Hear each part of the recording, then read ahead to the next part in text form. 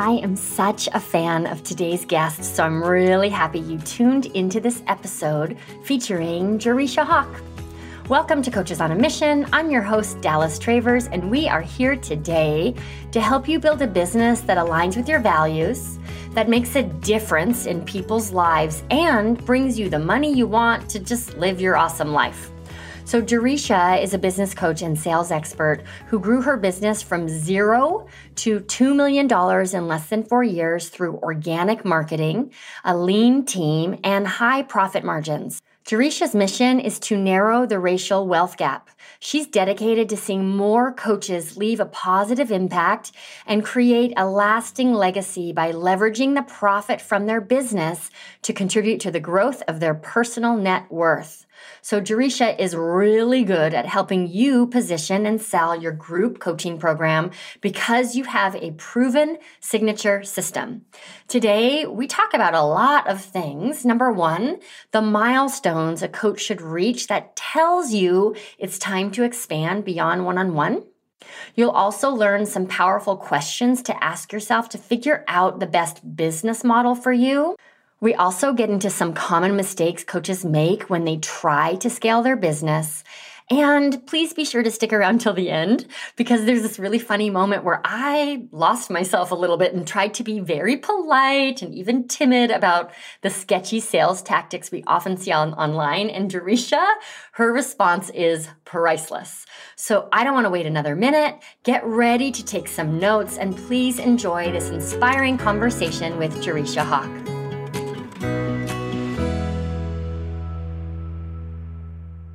Jereshia, it feels like a bit of a long time coming, and I'm just so happy to welcome you to the show. I'm so pumped to be here. Dallas, if you've been listening to this, you already know how amazing Dallas is, but it's an honor to be on the other end of the mic.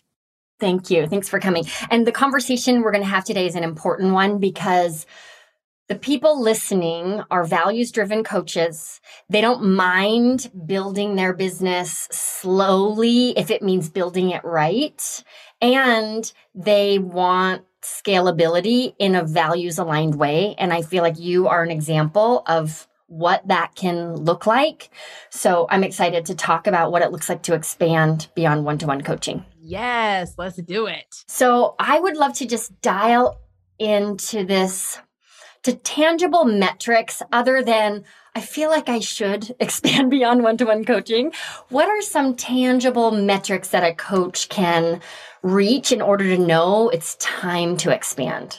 Yeah, before I dive into metrics, I want to make sure we're clear on the mindset. So I think there's 3 things that need to be true if you want to transition to group is 1, your ability to articulate the value of what it is that you deliver. And I imagine if you're listening to this right now, you're either probably already really good or really effective at delivering the value, helping the client actually experience the transformation of what it is they enrolled with you for.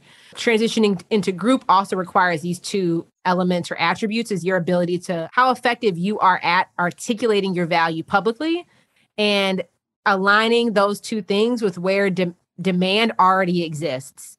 So value delivery, value articulation, delivery is private, articulation is public, and aligning that with where demand already exists. And where we've noticed the most success for clients who transition from one-on-one to group is that they're deciding, I think part of it is the metric of what are you deciding to actually transition in, what offer are you trying to transition or what problem are you trying to solve that you're trying to transition? And when you can transition, if you've already been working with private one-on-one clients, you'll start to recognize there's a pattern that you're noticing in how you're teaching or where clients are getting challenges. And those patterns now become your process for the group delivery. Yeah. So you can really transition. I think when you start to notice the metric of how frequent of a cadence are clients getting the result that you predicted based off of what your program promises, that's a really important metric. And then I think the second piece from a metric perspective is because when you start going into group, it's about how consistent are you at being able to generate qualified leads applying for your program.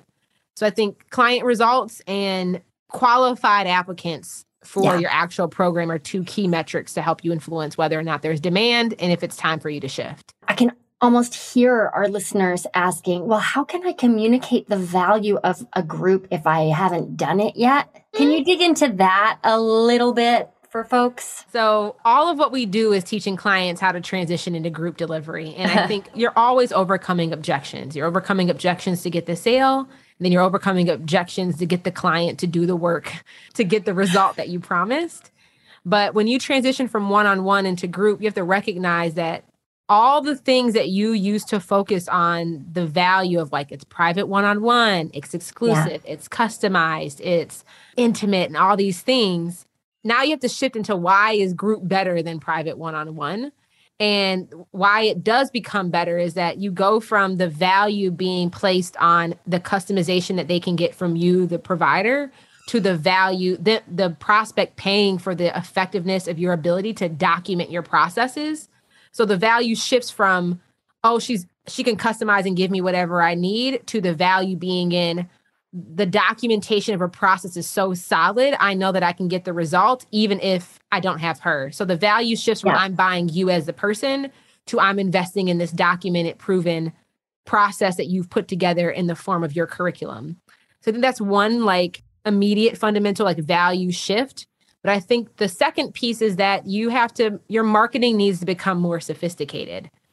And what I mean by that is maybe before when you were selling one-on-one, you could really focus on the elements of the solution being the prize of like, this is why my one-on-one is so good. I can customize better than anybody else. You'll have full access to me, no boundaries. Call me whenever you want. Box me whenever you need. Slack me on the weekends, like, or whatever it might be. To, I think when you start transitioning into group and when you start to remove more and more of the dependency to get the result away from you and into the curriculum and into the coaching, your marketing needs to become more sophisticated and being able to articulate your value. And what I mean by that is like aligning your messaging with how buyers are making psychological decisions. Like, what is the psychology around how your prospect is making buying decisions?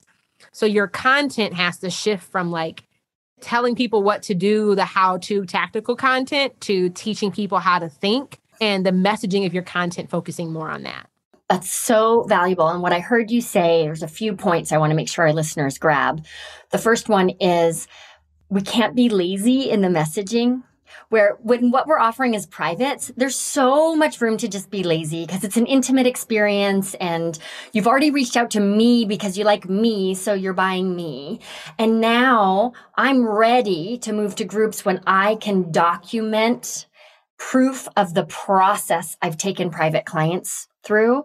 And now I have to rely on the proof of my process as the evidence that the group is better. Yeah. So it's not the same as you're going to get me privately to now we're in a group and you're going to be in a supportive community.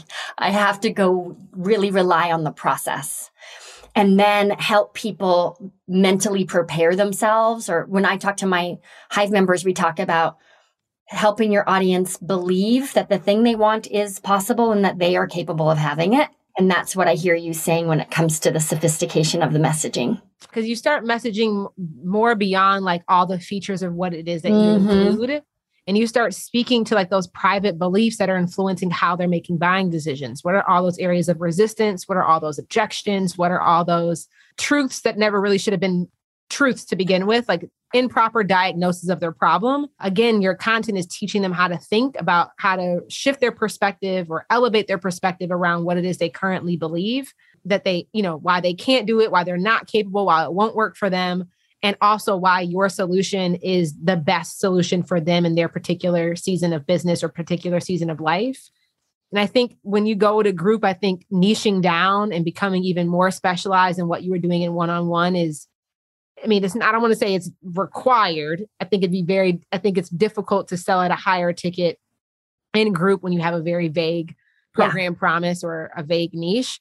But specializing is, I think, makes that process a lot simpler. And it also allows you to provide more value because you can design the process of the delivery to actually cater to a specific person at a specific moment in time. And then I think the last part of the transitioning is the curation and the qualification of the members that you're putting in your group. Like the value is no longer Dallas has all the answers, but the value shifts to I can trust this process. And also like there's this inherent value of who my peers are going to be they've been vetted and they've been qualified. They're not just letting anybody who can pay in the door. And I think all those elements, like when you have to change to being a leader of one-to-one privately to now designing and curating the culture of the community of the program container that you're building as well, and maintaining those elements in addition to documenting your curriculum and driving demand through the sophistication of your marketing content. I want to talk more about documenting curriculum. So for our listeners who went through any sort of coach certification program, what we are fed, and I tend to disagree with this, so here come the DMs. The client has all of the answers, and our job is to ask really great questions to bring their higher self forward. There can be some truth to that, but people hire me because of my experience and expertise, and I'm not going to withhold that, right? So that's beside the point. But for coaches who feel like they're so in the moment with their clients and every client's experience is unique, how can they get started documenting a process? Because I believe they've got one. They don't. So how can you help them get started thinking about this piece differently? I think first thing you have to decide is what business model are you trying to build? What price point do you want to be enrolling clients? Because I think if you want to say maybe getting paid hourly, maybe getting paid on this like much looser type of framework or form, going with the flow with your clients might work. Like, I don't know. But I think if you want to start selling package pricing, if you want to start charging, $3,000 or more, most people, even if we have life coaches and people who have coaching certifications that we've worked with, there's still people are paying for an expertise. And I think part of it, sometimes we can get kind of stuck in this silo of like, this is what I want to sell, as if our business is functioning and operating in a silo outside of like the economy at large. I think audience and customer base is becoming more sophisticated. So the claims that we are making, that we are selling our audience or selling to people, have to also align with the market sophistication in which we're selling into. I think part of this is like, how do I go about this approach? It's like, you have to make some decisions now as a business owner. What problem do I want to decide that I want to focus my messaging and my marketing to be around? And I think maybe the issue sometimes like, well, I know I can help a lot of people. I know you know that, and we know that, but that's really confusing when you start to try to do that from a marketing and a messaging perspective publicly. So either decide, like, make some decisions around, this is the problem that I'm going to solve. This is the Olympian or the specific person who has these attributes of urgency and qualification at this moment in time that I want to solve that problem for. And I think when you can make those decisions, you'll start to immediately notice patterns. So what I recommend is I would look at who are the 3 or the 4 best clients that if you were like, if I could repeat them over and over again, my business would be great. I love helping them. And they all achieved a similar result. And then you'll start to recognize patterns and how you'll see the patterns of like, they asked these questions at this point. We had to go through I had to teach them this in kind of this order. And about 80% of it will be consistent. And then when you transition into group, I'm a big believer in not pre-recording and building it before you sell it. Okay. Yeah. I'm like, Dad, we be on the same thing. Why would you do that to yourself? No. And so give yourself permission to teach your curriculum live, like a professor would at a university. So then you kind of have this loose outline. And then, every week or every other week or once a month, whatever your container is, you'll teach an element live as a workshop, but now you reserve the coaching around the comprehension or like your students' comprehension around what it is that you taught, which they still do know the answers. But I think when you clarify a promise that your program container is delivering on, you're really selling, like your process is your perspective and your beliefs around getting that result. And then your coaching gets more reserved. I think too, when you go to group, you have to recognize you're no longer just a coach. You've now also became a teacher. And I think maybe that's where maybe some of those coaches maybe get stuck. It's like, well, I'm only a coach. They have the answers, but you're also a teacher now. So there's a level of expertise and provision that you provide, but now your coaching and the support around that coaching comes around the execution, the implementation, the comprehension around what it is that you taught.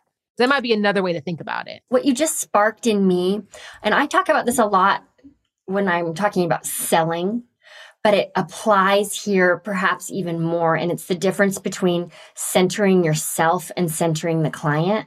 So if I'm centering self, of course, I want it to be organic and we're all just about connecting and I'm so present. I'm almost channeling my feedback and it's just so juicy, right? Yes. That's me choosing based on my own experience rather than the client's needs. And what you just outlined was what it actually looks like when you center the client and take the time, even if that means going back and listening to the recordings of your coaching sessions, taking the time to deconstruct what it is that actually happened because the process is in there and there is overlap. There are patterns for sure. This, I think, goes back to the decision of like, if you desire to grow beyond one-to-one, you have to ask yourself, like, what's required of me to elevate to this new season and what's required. Like, we're on this learning journey. There's going to be a new skill set you're going to have to sharpen, refine, and develop. And I know I think maybe something that's just helpful to maybe hear is you can argue for your limitations for as long as you want to keep them. And the limitation of, oh, my client, I can't remove customization. Well, it depends. It depends. How I do this depends. It's like you have to make it no longer depend where it's clear. And it's like, then also elevate your belief that there's enough people in the audience that you can message and market to who will want to buy this more specific thing than maybe what you were doing before. Hey, I've got a question for you. What's your coaching superpower? If you haven't thought about it, I've got a free quiz that's pretty good at deciphering your magical mojo. Are you great at creating connections? Maybe you're a natural leader who people just trust, or perhaps it's your strong sense of purpose that you really need to leverage. Let's find out where you are, where you want to be, and how to best get you there with the Coaching Superpower Quiz. It'll take you about 45 seconds to complete, and when you're done, you'll learn the precise steps you need to take, whether you're ready to scale your business, you want to build your list, or you just need to find some paying clients. Plus, you'll get your very own personalized toolkit that caters to your unique superpower because accentuating the positive is always a good idea. So if you're ready to clear away the fog, chart your course, and steer your business in the right direction with as much ease and grace as possible, go take the Superpower Quiz. You can find it now at sixfigurecoachquiz.com. So, all right, I think we're getting people to believe us. If not, maybe just a little bit curious, like, okay, I don't know. Yeah, right. I'll keep listening. So do you have a recommendation around a business model, like for a coach who they've hit six figures, even 150K with a private model, and now they want to reach more and have a program or a course? Is there a recommended business model that you often lean into for the coach who wants to go into the multiple sixes? Oh, yeah. Well, one, it's going into one-to-many. You have to decide what type of one-to-many you want to do. And again, this goes beyond just what you want to deliver, but also like what marketing and sales approach do you want to take? I think what I've seen in our industry from the 7, 8, 9-figure coaches I've been around, and even just from the clients that I've served, is when you're at that 100, 200 grand, like you have to then decide, do I want to go down the digital course route where I am playing a volume game, where I do need a large enough audience and a large enough number of leads to make these numbers make sense, where I'm probably going to be selling something less than $3,000 because again, the approach from your messaging, your marketing, and your sales process will be fundamentally different because again, the buying decision criteria is different for that at that price point, like just inherently. Or do I want to go down the one-to-many route where I may be doing a more high touch, high ticket, above $3,000 group coaching program, where maybe you don't need as many leads. It's a smaller quantity, but those smaller quantity of people are paying more money because that marketing and that messaging and that sales approach is different. So I think this is where the decision of, oh, what can I deliver? Your mindset has to evolve to what is the marketing, the messaging, the sales process that I really want to double down on? Because I think the approach is very different. When you're playing a volume game, it's different than a value game from a quantity versus quality perspective. So I think that's like from business model, you can go one-to-many in a lot of ways, but I think deciding, do I want to sell something less than $3,000? Do I want to build the marketing and the sales funnels that support that type of offer and the volume that's needed? Or do I want to sell something $3,000 or more, like $3,000 plus, where it's more of the curation of the community is really, really important. and the sophistication of your marketing and your sales process needs to evolve. And I think that is the decision at that point that will serve you very, very well. I think it's difficult for people to try to do both, to maybe have two offers in each of those categories. It's not impossible, but it's grueling from personal experience and from what I've witnessed. You're just doubling the work because of what you said about the different type of marketing. The marketing is so different that you're like doing everything twice, right? So what I heard you say was, when I'm ready to move from one to one to one to many, I need to decide like which road am I going to drive down, the course creator route or the group coaching route. You're reminding me of an Instagram post I saw you do not long ago, and I laughed out loud. And I think you were actually sharing someone else's post. So I want to give credit where credit is due. But it was something, Jereshia, about all of these high ticket group coaching programs that are just a course with an extra zero. One of my friends, James Kemp, posted this, and I saw it and I was like, bro, you are clowning today. But what he said is 93% of high ticket programs are just courses with calls. He made up that percentage, but I'm just like, hilarious and true. So what I don't want anyone to misunderstand is that, and tell me if you agree, going down the high volume course route is not an easier path necessarily. The group coaching route or the course route, like they both have their own set of challenges. 100%. Right? Like to me, it's actually easier selling a $15,000 program than it is selling a $1,500 personally. Like you have objections from clients in both arenas. You have hesitancy, resistance from clients in both arenas. I personally think it's harder going down the course, lower ticket, higher volume route personally, because I feel like you're constantly on the hunt for enough leads to make it make sense. You're probably running paid advertising unless you already have some sort of existing organic, large volume presence, which I think is more rare than anything. Like I think of our, girlfriend, Vanessa Lau. I think she's a rare breed. Like her YouTube following is like, I don't know, 500,000 people or something. Like, I think you need to be a content creator if you want to do the organic play from that position, I think. But I don't know. I think it's not, one is nowhere near easier than the other. But personally, I think it's harder selling that route because it's, there's a lot of dependency on paid advertising a lot of the time. And also the mindset and the psychology of the buyer personally is one that I don't prefer to have to but like manage expectations around versus somebody who's charging or paying higher ticket. Tell me more about that. What do you mean? Like, and most of the time in digital course industry, like failed payment rates are significally higher. Like I think the norm is maybe 20 to 30% from like some of the books I've read or the research conversations I've had with like Gravy, who does failed payment recovery or stuff like that. Like people's failed payment rates are higher. So you're dealing with more refund requests or just failed payments in general for payment plans for a $97 or $197 a month for a 12-month type of situation.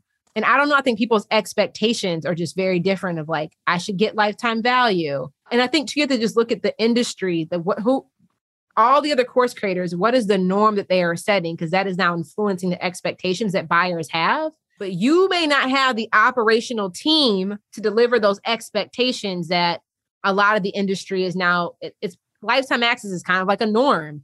Being bonused group coaching calls or private one-on-one calls can seem almost like a norm when they're doing that because they have different operational capacity to deliver it than maybe you do at $150,000 versus maybe a multi-7-figure course creator who can provide with way different capital, way different team structure. I think when I'm going down the high-end route, I don't even know. We probably had like less than 2% of failed payments. And we have like a 90% payment recovery rate. Like people are they reach out to us before we can even reach out to them half the time if a payment fails. Like, oh, my bad, girl. Like my credit card, I was, hiking through the Himalayas or something. And I lost my credit card on the cliff. Like it's more, there's a different level of expectation. And I think just respect that kind of comes. Like I think too, as well at that level, most of those clients have been around the block before they come work with us, not expecting for me to be their savior and to have all the answers. They recognize my position as a shepherd,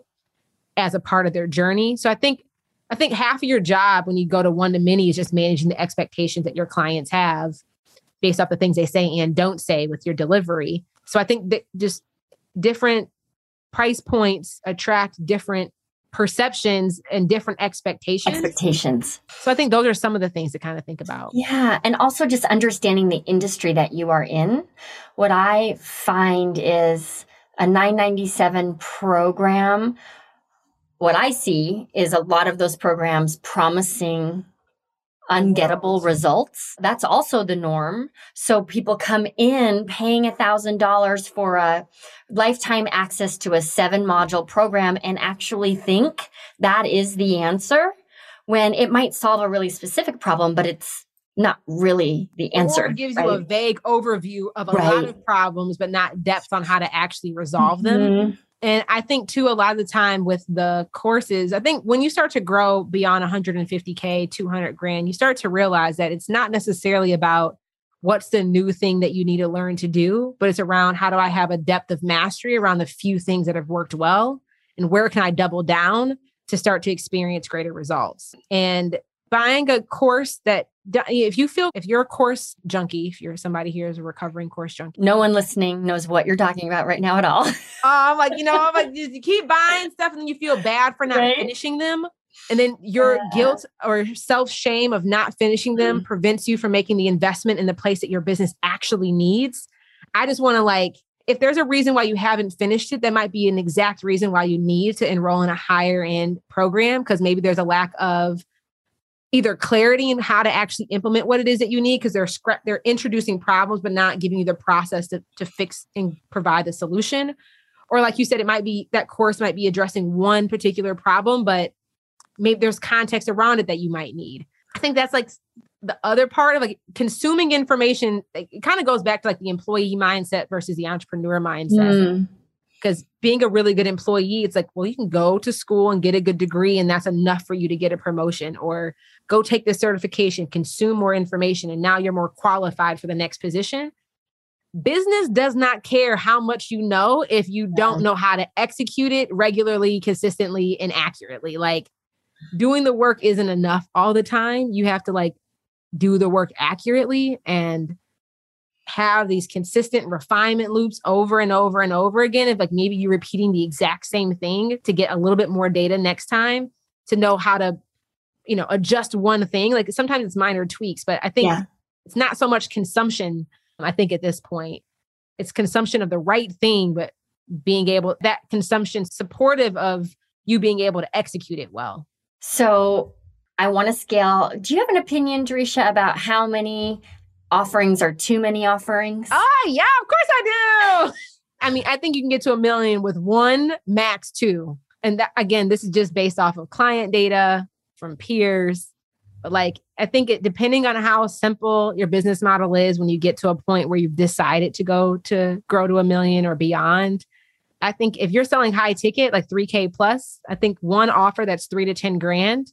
And then if you choose to have a secondary offer that is a direct result of I think every great program solves one problem and creates a new one. And I call it a succession offer versus I think maybe traditionally they're talked about as ascension. If the only time I would recommend having a second offer is if the second offer directly solves the problem that the first offer created, so that you're not focusing on getting new leads, but rather how do I retain the existing clients that I have and increase lifetime value of the clients that I had for my core program. That's the only time I'd recommend, because then it allows you to reduce the level of confusion from your public marketing, because you're not trying to, necessarily make content that's speaking to 2 fundamentally different philosophies and approaches. But 2 max. Yeah, it's interesting because I agree with you, and there could be an exception. I'm thinking out loud here, so we'll see where this goes. But before I worked with coaches, I had a business. I was a business mentor for actors. So this was a teeny tiny niche with a very specific set of shared goals and obstacles. So actors, they want to book more work. They believe they need a talent agent in order to do that. Somewhere along the journey, they realize that their talent agent is not going to do all the work, and it's time for them to step up and do an agent themselves. And in order to do that, they've got to take care of their mindset. They might have different ways to describe that, but it's really a shared set of beliefs and obstacles. So that business, I had 5 courses. And we had someone would start at the Actors Business Blueprint, and then they would buy the 4 other programs. So we had repeat customers. We took that business to just under 7 figures, but it was unique in that the niche was so super small and the experience was just really, really shared. But I think where coaches can go is, okay, I want to make more money, so I have to repeat what I just did and sell to the same people. So let me create another offer. And that's where we can create chaos. I imagine that those 5 courses could have been one high ticket program. And like you said, you had a very niche situation, and also the offers that you designed as were very complementary to the core problem. And I think too, a lot of the time in cases of coaches, they will create new offers. There's not existing demand. Like your people, there was a clear demand for the next thing. And I think, again, those things could have been, and I think how you wouldn't even know if they're complementary, those things could have been one, I'm just guessing, could have been potentially one bigger program. Keen observation. Well, they were built in the way that you just described. Okay, you finished this course and we solved that problem and it created a new one. That's how I designed the program. So that's exactly speaks to the point you made earlier. Our world is all high ticket. I would not have like 5 high ticket programs per se. But in that world, like I think that I love that maybe contradiction or just different approach to the perspective. But I think you being very intentional about whatever offers you have, if there's not clear demonstrated demand for the next solution, I think it can be very difficult and cumbersome, especially if you don't have, again, the operational capacity to attract enough leads for both, to market for both, to sales for both, client delivery for both, and all of that. If I had to do it again, I mean, there's a reason I'm not doing that business anymore. I mean, maybe talk about that. Like what you guys you said around 7 figures, like what was your aha to make a change? Well, it was on the personal side of things. I became a mom and threw my television away.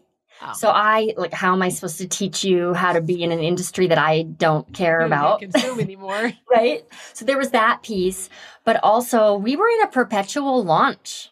I had the belief, found it or not, I think it's like a 50-50 true and 50-50 my own limitation, that this market, they're not going to pay more than $900 for a program. My program was $900 and it was the most expensive thing in town. So that belief drove me to have these multiple offerings. But yeah, we were just with 5 programs, we were in a perpetual launch. Yeah. Probably every month.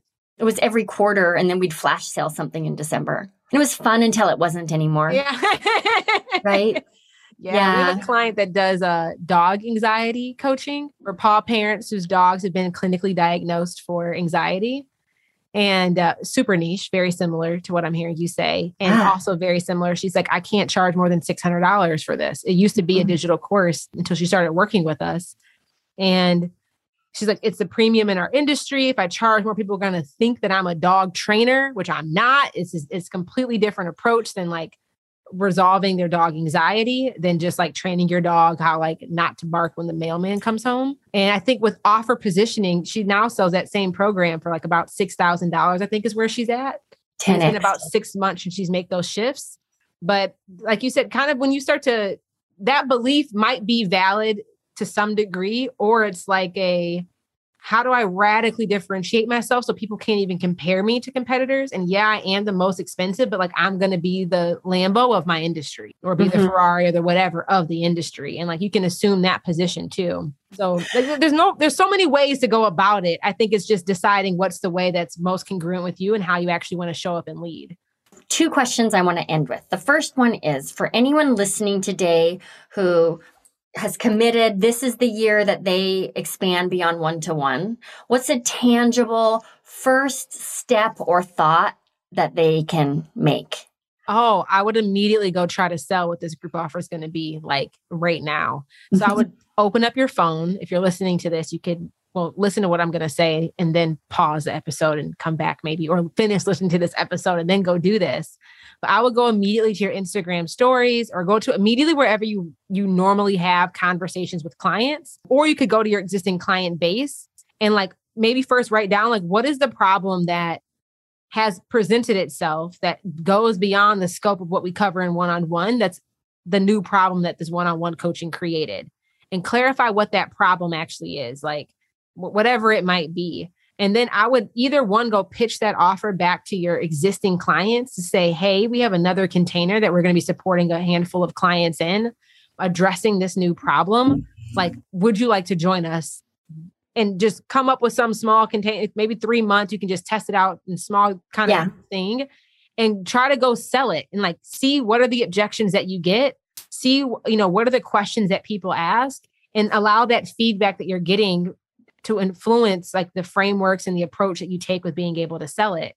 But like that's the first thing I would go do. Like if you're like itching, is like, go test the waters. I would go look at the data for my existing clients. Where is the pattern and the problem that I'm seeing? And I would first go probably pitch it go make the invitation. I shouldn't say pitch. Energetically, you might approach that differently, but go make that invitation to your existing clients to join you in a new container, resolving that new problem, and just see how that goes. Great. Well, then go make the invitation publicly to your audience to either fill out the container, maybe get a few more folks. It's so great because what you just did was encourage everyone to, I'm using air quotes for our listeners, but to research in a very activated, profitable way, because you could spend a year or 10 researching and never making an invitation. So that's really great advice. Go make the invitation while and figure it out. Yeah. You can do some research, but like when you notice, okay, there's 3 people out of the 5 past clients that all have this problem. First, ask yourself, one, do I want to help them solve that problem? And if yes, then go make the invitation. And like, there's so much you cannot prepare for until you actually work with clients, because you know how to be a good coach. You have to now learn how to be a great teacher too. Yeah. And hold that space. It's different. So this is a bit of a curveball, and it may be your answer may be completely unrelated to anything we've already talked about. But I'm just curious, what's one rule you wished every online business owner lived by? You need to be able to measure your client results. That's something I care deeply about. Like, care enough about your clients to want to measure the results that they get. I don't know. I feel like I don't feel like everybody in our industry doesn't do this, but I feel like there's a large part of our industry that's so focused on just how do I get new people in the door and how do I satisfy their expectations enough, but there's not enough. I think not even just how many people finish my program, but how many people are getting the result that your program promised. Yeah. I think that would calibrate a lot of these over promising and under delivering that 6 figures in 6 weeks with working 6 minutes a day. It's like, come on. I think that would normalize and just recalibrate expectations around what's actually required. Like people selling like, oh, I surf every day, but like on the back end of their business, they're working 12 hours a day. Like it's just being more truthful about the reality of what's required to experience whatever transformation it is. And I just think that would bring more honesty, more integrity, more morality, just more ethical approach to selling, and a more, just ethical alignment of expectations. If coaches cared about measuring the results their clients got and using that data to influence what their program promise is, influence their messaging, influence their marketing, influence their client delivery, like not how many people complete your program. How many people get the result that you promised? Because some people won't need to finish the whole program to get the results, and that's okay. So that would be the one thing. Yeah. I love it. Self-regulation and intentionality, right? Like that. I love because what you offered was a tangible path or a tangible solution to this problem that a lot of people are talking about, which is, this might be too strong of language, but deceptive marketing. It's absolutely deceptive. It can be manipulative. And I think some of it is immoral, conniving. Like, I'm not saying it's really all bad ways, but I think it can make it difficult for the consumer and to be able to I just believe that my job in sales, our job in sales is not to get the yes. It's to help the client make the best next step decision for themselves. And sometimes that decision is with us and sometimes it's not. And it's not personal, because kind of what you said earlier, of removing yourself from the center and putting the client in the center. I think when you can serve like that, I think that's a very spiritual way to serve. It's a very servant leadership approach. And I think abundance comes out of that naturally. It's allowed me to have a lot more simplicity in my business, trusting that abundance will come from that way.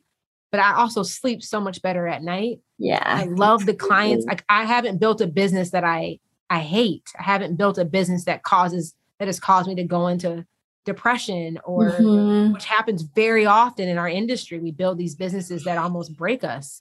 And it's broken me in other ways that needed to be healed, but not in the way of like, it allows me to grow in a way that's still congruent with my values and congruent with my spirituality, which I think that more people could benefit from, both financially in their business, but also just with like for themselves, like internally. Yeah. I'm so glad I asked. That was a great question. So thank you for coming on the show. This was really helpful, and I hope it sparks something in all of our listeners, especially the ones who have been waiting for the perfect sign to tell them that they're ready to expand beyond one-to-one. Let this episode, yes, I'm talking to you, let this episode be the sign that you've been waiting for. Jereshia Hawk, thanks for being here. Thank you for having me. Thanks, everybody. We'll see you back next week.